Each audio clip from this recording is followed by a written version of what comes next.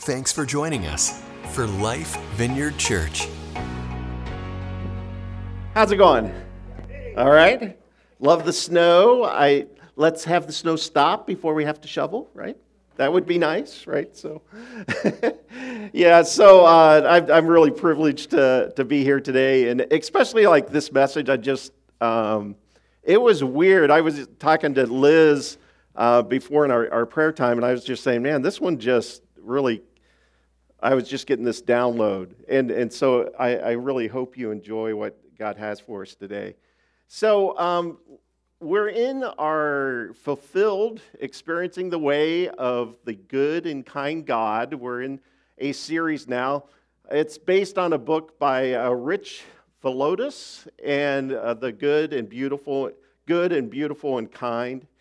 So we're kind of following some of the topics in that book. Last week, Liz just did this kind of eye-opening, I thought, message of the consideration of principalities, powers, structures that may have an influence on our life, on how we act and how we live our lives. And I even remember the example that she gave going to junior high, I believe it was, with a Snoopy shirt. And I understand that. I had a Snoopy shirt. I wore mine until college, though, just to let you know. So I understand that there are these structures that kind of influence us, and these systems and these different areas that influence our behavior. And we're going to talk about today another topic that really is like that. It's another source of influence on our lives, something that influences our behavior. It influences how we think about ourselves,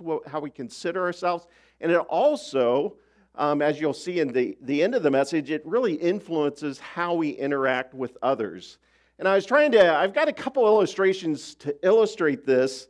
The first one is from my own life. Now, I never played football in high school. I only played pickup games.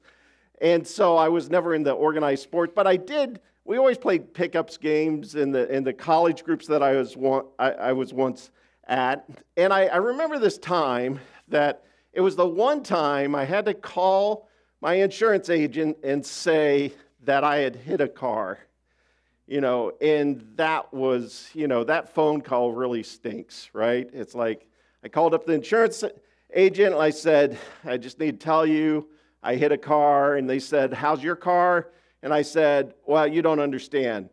I hit a car. So I was going out, I was at a college event, and I was going out for that long pass, and I didn't look where I was going, and I ran smack dab in the rear quarter panel of my buddy's car, and I physically did $2,000 worth of damage. That's right, huh? Yeah. And so that was a fun conversation saying, no, you don't understand. And just to let you know, if you ever do this, that actually is under homeowners, not under auto. So just to let you know if that happens to you. But it's kind of funny because I did kind of have a scar from that, and it hurt one of my ribs. And I still have the remnants of that. And Jeanette always says, Greg, stop doing that. And I have this rib that kind of dislocates right here, and I can kind of go like that and go, oh, yeah, there that is, Stop doing that. Right? And, but it's like this little thing that healed, but it kind of reminds me of the trauma that happened in my life. And it's kind of weird. We can have injuries, and sometimes they're physical, that can have a profound influence on our life. Every once in a while, I just move that around. I remember that story, remember where that came from. But some of these things are emotional injuries. Let me give you this example from Jeanette's life, okay? So Jeanette, here's a picture of Jeanette. Do anyone know what ride this is that she is on right now? It's the octopus, that's right. And that is Jeanette and my dear mother-in-law, who was about 70 years old, that out of kindness and love for her daughter, went on the octopus. And you can see Jeanette is having the greatest time. Mom, not so much, right? But Jeanette used to have, and I cannot go on those rides, right? I'm like spinny, I like roller coasters and stuff like that. But Jeanette used to be like this. I mean, she could be spun around, no problem, no motion sickness and things like that. Well, we went to a wedding in Dallas, Texas, one of our friends, Gordon, and we were flying back to New Jersey, and Jeanette had always done well on planes, not getting air motion sickness or anything like that, but it was stormy, there's a lot of turbulence, she was starting not to feel well, and we started to land, and then they pulled up and said, it's too foggy, there's too much turbulence, we can't land. So we circled in turbulence for about an hour and a half. And it was bad. And I grew up around airplanes and flew in small airplanes and stuff like that. But Jeanette just didn't do well, there. So she goes, okay, give me the bag, right? And she had all the fun. Suddenly we found out what she had for lunch, And ever since then, she has had to prepare herself to fly. This event became emotional in her life. And so whenever she prepares to actually fly now, she has this whole routine that starts off with prayer, okay? It starts off when we get into the airplane, she finds out where the bag is, but then she's got these gummy things she takes and stuff like that, and so she's able to get through that, but it really keys back to that one experience that really had a trauma. That event in their life really had trauma in their life. And trauma is really kind of a strange thing in our lives, in the sense that there's two things that we have in this topic. One, we have the wound, and then we have the trauma of that wound.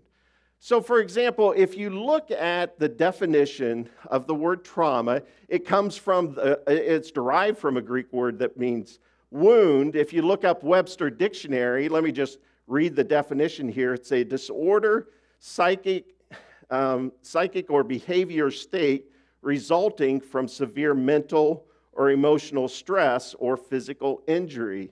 So it's kind of not the wound or injury itself, it's that resulting emotional stress that creates in our life, or mental playback that creates in our life. There's an author, his name's Resman Menachem, who actually deals a lot with trauma in people's lives, and he describes it as a wordless story our body tells us about what is safe and what is threatening. So we've got an emotional, a physical, a mental injury that can happen. That's kind of the wound. And then there's the story that the wound tells in our life and the effect that has. And that's what trauma is. And that wound can be, as I said, physical. It can be something physically that happened to you. It can be actions that have been done to us from another person. If it's an emotional injury, it can even be guilt about choices that we have made on our own. And not only things that have done to us, but it can be also due to things that have been withheld from us, like love of a parent, acceptance of a friend. So it can be even things that have been withheld. And these wounds often carry various degrees of trauma in our life. And this story that we create about the wound, and even after the wound is healed, can affect our behavior, our view of ourselves, and our view of others or God. And what's really neat as believers in Jesus Christ, we know that Jesus heals wounds. And let me tell you something else, and this is kind of the crux of the message. He heals wounds, but he also redeems trauma. He also changes story. And my desire, is a lot of times he does this in a way that's different from how I would do it. I just want to forget about this, right? I want to forget about the story. I want to forget about the wound. But as we're going to see throughout Scripture, I'm going to give you two examples, really three examples in Scripture. We're going to see that Jesus heals and redeems trauma in maybe a different way than I would. And I'm going to use this word redeem a lot in the message today, so I thought, I need to really define it for you, because it's kind of one of those Christian-y words. It's like, what do you mean by redeem? Use it all the time. What I mean, and if you look in like a Bible dictionary, like the Lexham Bible Dictionary, it says the release of people, animals, or property from bondage through a payment or price. So the thing to get in your mind whenever we're talking about redemption, that there was a price paid and there is a bondage that has been released.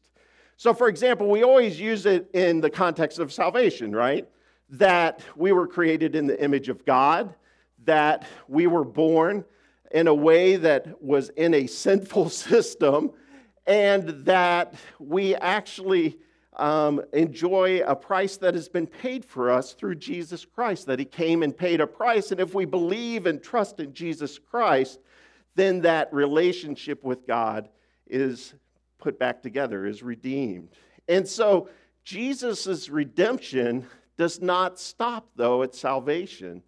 It doesn't stop just at our relationship with God, but it continues in, and what I want to show you, it continues the rest of our life as he redeems sometimes very traumatic events in our lives. And, you know, we're going to talk about wounds and emotional wounds and trauma, and I know this can be a little difficult for people.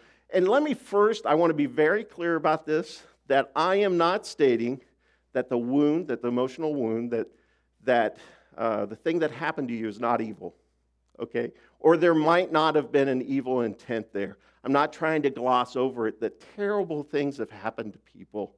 But what I am trying to do is to say that even if that wound came out of an evil system, out of a person or another individual that meant something for evil, that the story is what we see redeemed. And sometimes we really see a healing there in the wound also. I say we always see a healing in the wound also. And so why don't let's go to Scripture. And I just want to show you, we're going to do two examples, and then I'm going to give you a third example, an example of a portrayal of this wounding and trauma. So let's go back. Let's look at John. We're going to be in the Gospel of John here for the first story. Let me kind of give you the background. This is about Jesus in the Gospel. At this time of this story, in John chapter 20, he has discipled these 12 individuals. He has gone through, discipled. You saw the healing. You saw the message. The kingdom of God is here. You saw all of these different things. And then he was arrested. He was actually accused and crucified. He was buried. And then he arose on the third day and started appearing to people, okay? He appeared to different people. First, he appeared to Mary, and then he appeared to the three women at the tomb, Mary, the mother of James, Salome, and also Joanna. And then at various times, he appeared to the disciples. But now let's go to John chapter 20. We're going to be in verse 24. And so this is after he had already appeared to all of the disciples except for one. And if there was ever a time for FOMO, it was around Jesus. You know, I got that for the youngster FOMO. You know, if you're older, don't know what that is, go, hey, what is that, right? The fear of missing out. Okay, and so we have Thomas there in John chapter 20. It was the one disciple that wasn't there. And let's kind of look at what this scene is. I'm down in verse 24. Now Thomas, one of the 12, was not with the disciples when Jesus came. So the other disciples told him, "We have seen the Lord." But he said to them, "Unless I see the nail marks in his hands, and I put my finger where the nails were and put my hand into his side, I will not believe." A week later, his disciples were in the house again, and Thomas was with them. Though the doors were locked, Jesus came and stood among them and said, "Peace be with you." And then he turns to Thomas and he says this, "Put your finger here. See my hands? Reach out your hand and put it into my side. Stop doubting and believe." And Thomas said to him, "My Lord and my God." Have you ever thought about, I never thought about this, and they brought this up in the book, is that there was still an effect of a visible wound in Jesus' glorified body.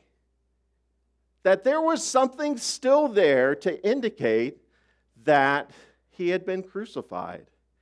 And so there was still this event, that this terrible event of crucifixion, and the wound was still there, but the effect, the trauma, was redeemed. Think about this. There was a wound where a soldier had put a spear in the side of Jesus to show that he was dead, and now that same wound was proof that he was alive. Isn't that neat?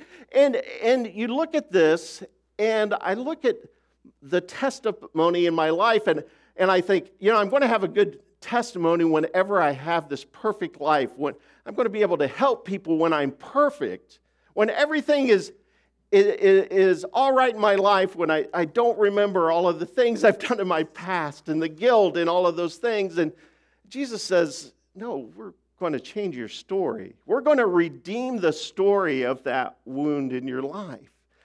That even though it might have been meant for evil, we're going to find a way to redeem that story. And sometimes that redemption sometimes it's a miraculous one-time event like it was for Jesus. I mean, he miraculously went from death to life. But sometimes this is a long-haul redemption story of trauma. Let me give you another example. This is in 2 Corinthians 12. This was a guy named Paul. Okay, so think about Paul. Paul started his life, his name was Saul, and he was persecuting Christians. He was on the front row of the persecution of Christians.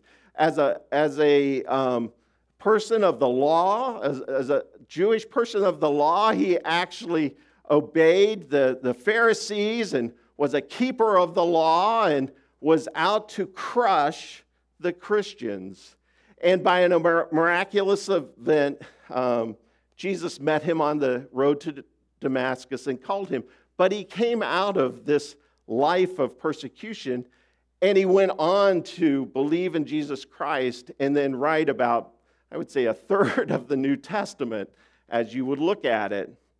And so whenever he did that, he writes in 2 Corinthians about a thorn in the flesh. In 2 Corinthians 12, it starts off, he describes this glorious scene where he's given a presence in heaven.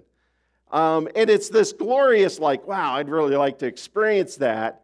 And so he describes this glorious scene in heaven where he's taken to, whether it was a vision or somehow physically there, I don't know, but he was describing this encounter that was like, man, I wish I would have that encounter, right? So very glorious, and then he goes and he says, there's a therefore. So it starts in verse 7, actually halfway into verse 7, it says, therefore, in order to keep me from becoming conceited, I was given a thorn in my flesh, a messenger of Satan to torment me. 3 times I pleaded with the Lord, take it away from me. But he said to me, my grace is sufficient for you, for my power is made perfect in weakness. Therefore I will boast more gladly about my weakness, so that Christ's power may rest on me.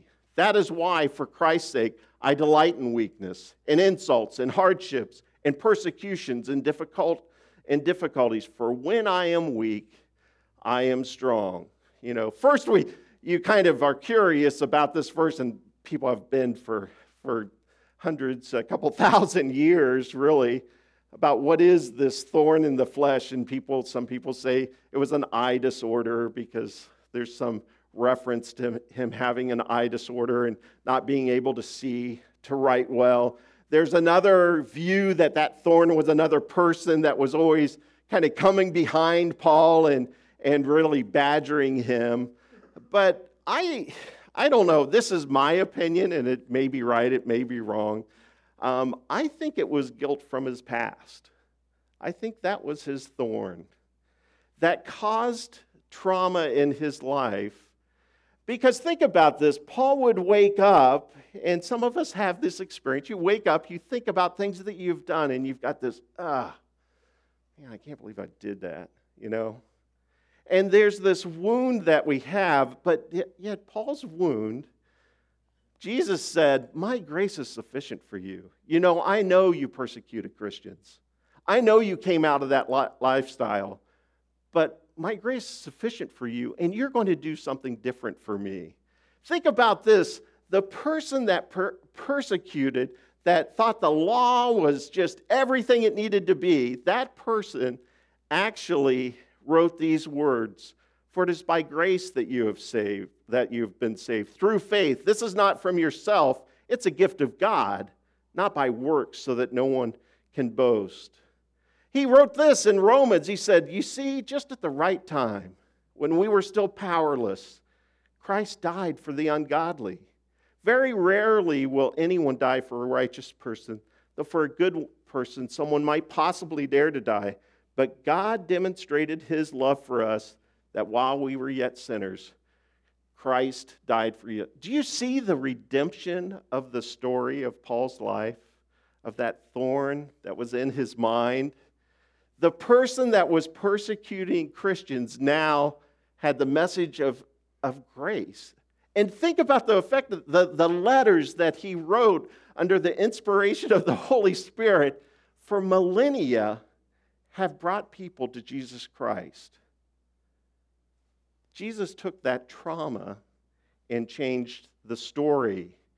And the trauma that we have affects so many people around us too, as it did for Paul. I mean, we all have been affected by that change in story, that now he does not preach grace, but does not preach the law, but preaches grace through Jesus Christ. In the book by Rich Villodas, he says that we can be wounded warriors or we can be wounded healers. You might have heard this phrase that hurt people can hurt people. That sometimes that event or that physical part of our life can be used and we can hurt those around us. We can project shame on others if we're used to have been shamed in our own life. We can be angry towards others because of a thought in our own life that we don't measure up. We can project guilt because of the guilt that I have and that I have not given over to Jesus. We can withdraw from a relationship instead of putting into a relationship because we have been wronged in a friendship or relationship. You know, wounds can cause us to wound others, but wounds that are redeemed by Jesus Christ can also help us to heal. John Wimber, who's really one of the founders of the vineyard of the tribe that we are a part of, he says this, "I never trust a leader that doesn't have a limp." And he's basically saying, you know, if you look at the perfection that's projected, the people I trust are the people that have had some wounds in their life, have had some events, but these events, the story of how those affect others has been redeemed by Jesus Christ. Now, in my last kind of illustration to kind of bring this point home, I've really found this video that's just perfect for this topic. And it comes out of a video series called The Chosen. I'm not sure. How many people have watched any of The Chosen? Okay, good. You've seen that. You know, and, we take it for what it is. I really love the director and the writer, Dallas Jenkins. His heart is to always point, you'll see at the beginning of those videos, it's like, I want to point you back to the Bible, but I'm going to expand some things that aren't in the Bible just for good character development. And one of the things that's happened in that's been in my life as I've looked at The Chosen, it's online, it's free. You can just Google Chosen, and that'll bring it up. And it's actually the largest crowd-funded media ever. He basically has a model where they actually get the money to make the next series, and they do that online through just donations and things like that. So it's really neat to see how God has used this. But the one thing, the most powerful thing, I think, for me watching it is I never realized, like you look at the 12 disciples that we talked about, right? The ones that followed Jesus, and I couldn't believe how two-dimensional I always thought about those disciples. I always thought they had kind of that same personality, that kind of, oh, here comes the disciple, or something. But, it's just a real two-dimensional, they all just love Jesus. Yeah, we know a little bit about a couple of them, maybe.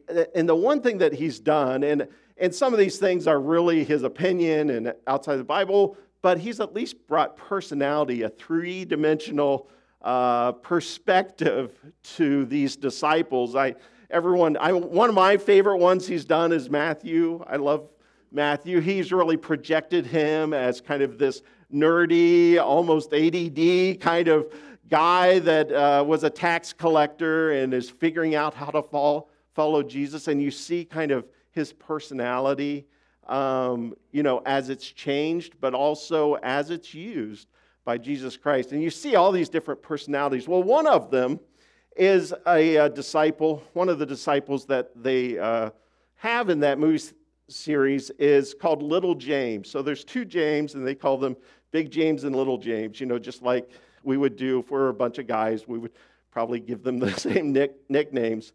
And it's interesting because the way that Little James, one of the disciples, portrays, he's got a limp. And he's got a very noticeable limp. He has a cane. And I looked into this a little more, and it turns out that it was actually the actor had a limp like that. And the actor's name is Jordan Walker Ross. And listen to what he says about him getting this part for this. He says, I have severe scoliosis, a minor cerebral palsy. And because of my condition, I have pretty noticeable limp, very limited flexibility in my torso and legs, and I'm much shorter than the average person. Needless to say, my physical differences have negatively impacted my opportunities as an actor.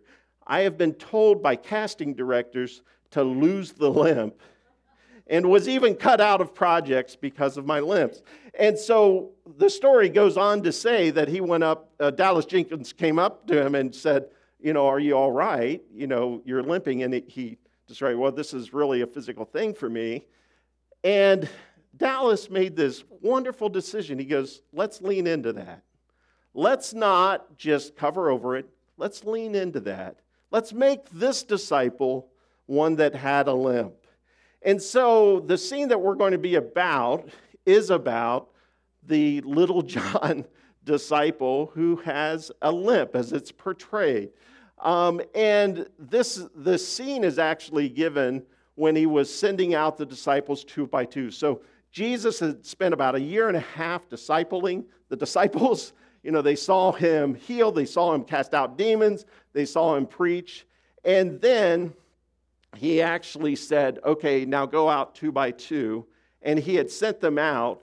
And so little John comes back to him in this scene. And the scene's this is a little longer than I usually show videos. This is about 6 minutes long, but I think it perfectly really portrays the idea I'm trying to get across to you. So can we go ahead and show that video? We'll watch it here together. Master. Little James. May I have a moment? Of course. I am... Forgive me, I'm not always confident to speak. Slow to speak. It's a very good quality. I wanted to ask you a question. Please? So you're sending us out with the ability to heal the sick and lame. Yes, that is what you said. Yes. So you're telling me that I have the ability to heal.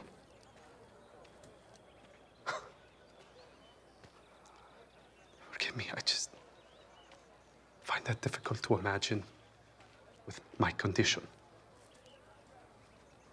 which you haven't healed. Do you want to be healed? Yes, of course, if that's possible. I think you've seen enough to know it's possible.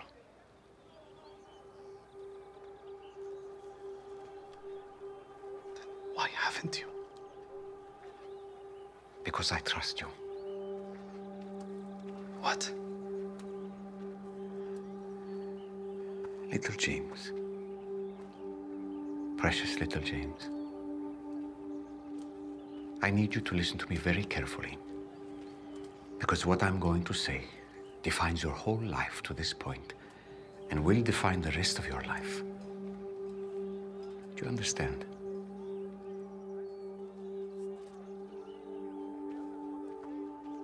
In the Father's will, I could heal you right now. And you'd have a good story to tell, yes? Yes, that you do miracles. And that's a good story. But there are already dozens who can tell that story. And there will be hundreds more, even thousands. But think of the story that you have, especially in this journey to come, if I don't heal you. To know how to proclaim that you still praise God in spite of this. To know how to focus on all that matters, so much more than the body. To show people that you can be patient with your suffering here on earth because you know you'll spend eternity with no suffering. Not everyone can understand that. How many people do you think the Father and I trust this with? Not many. But the others, there's so much more. So much more what? I don't know. Stronger? Better at this? James, I love you. But I don't want to hear that ever again. I know how easy it is to say the Song of David, that I fearfully and wonderfully made. But it doesn't make this any easier. And in this group, it doesn't make me feel like any less of a burden. A burden? First of all, it is far easier to deal with your slow walking than it is to deal with Simon's temper. Trust me. Are you fast? Do you look impressive when you walk? Maybe not. But these are things the Father doesn't care about. You are going to do more for me than most people ever dream. So many people need healing in order to believe in me. Or they need healing because their hearts are so sick. That doesn't apply to you. And many are healed or not healed because the Father in heaven has a plan for them which may be a mystery. And we remember what Job said. The Lord gives, and the Lord takes away. Blessed be the name of the Lord.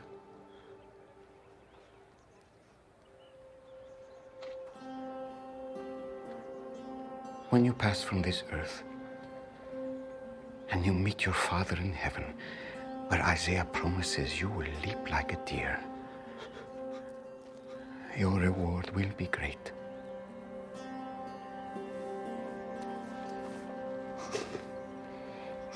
So hold on a little longer. And when you discover yourself finding true strength because of your weakness, and when you do great things in my name, in spite of this, the impact will last for generations. Do you understand? Yes.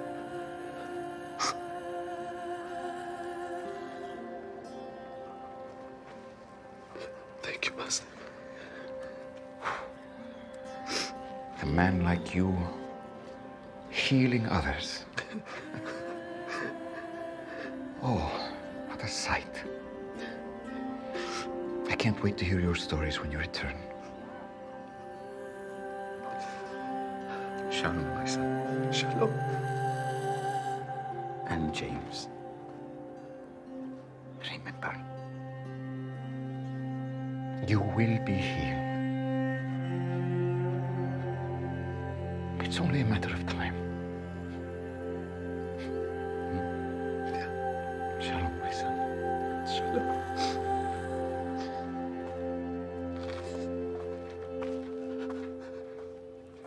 I think that just really is an illustration of what God does with the events in our life.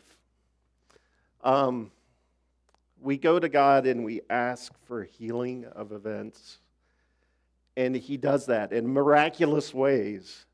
And sometimes that healing is that instantaneous, amazing resurrection power healing.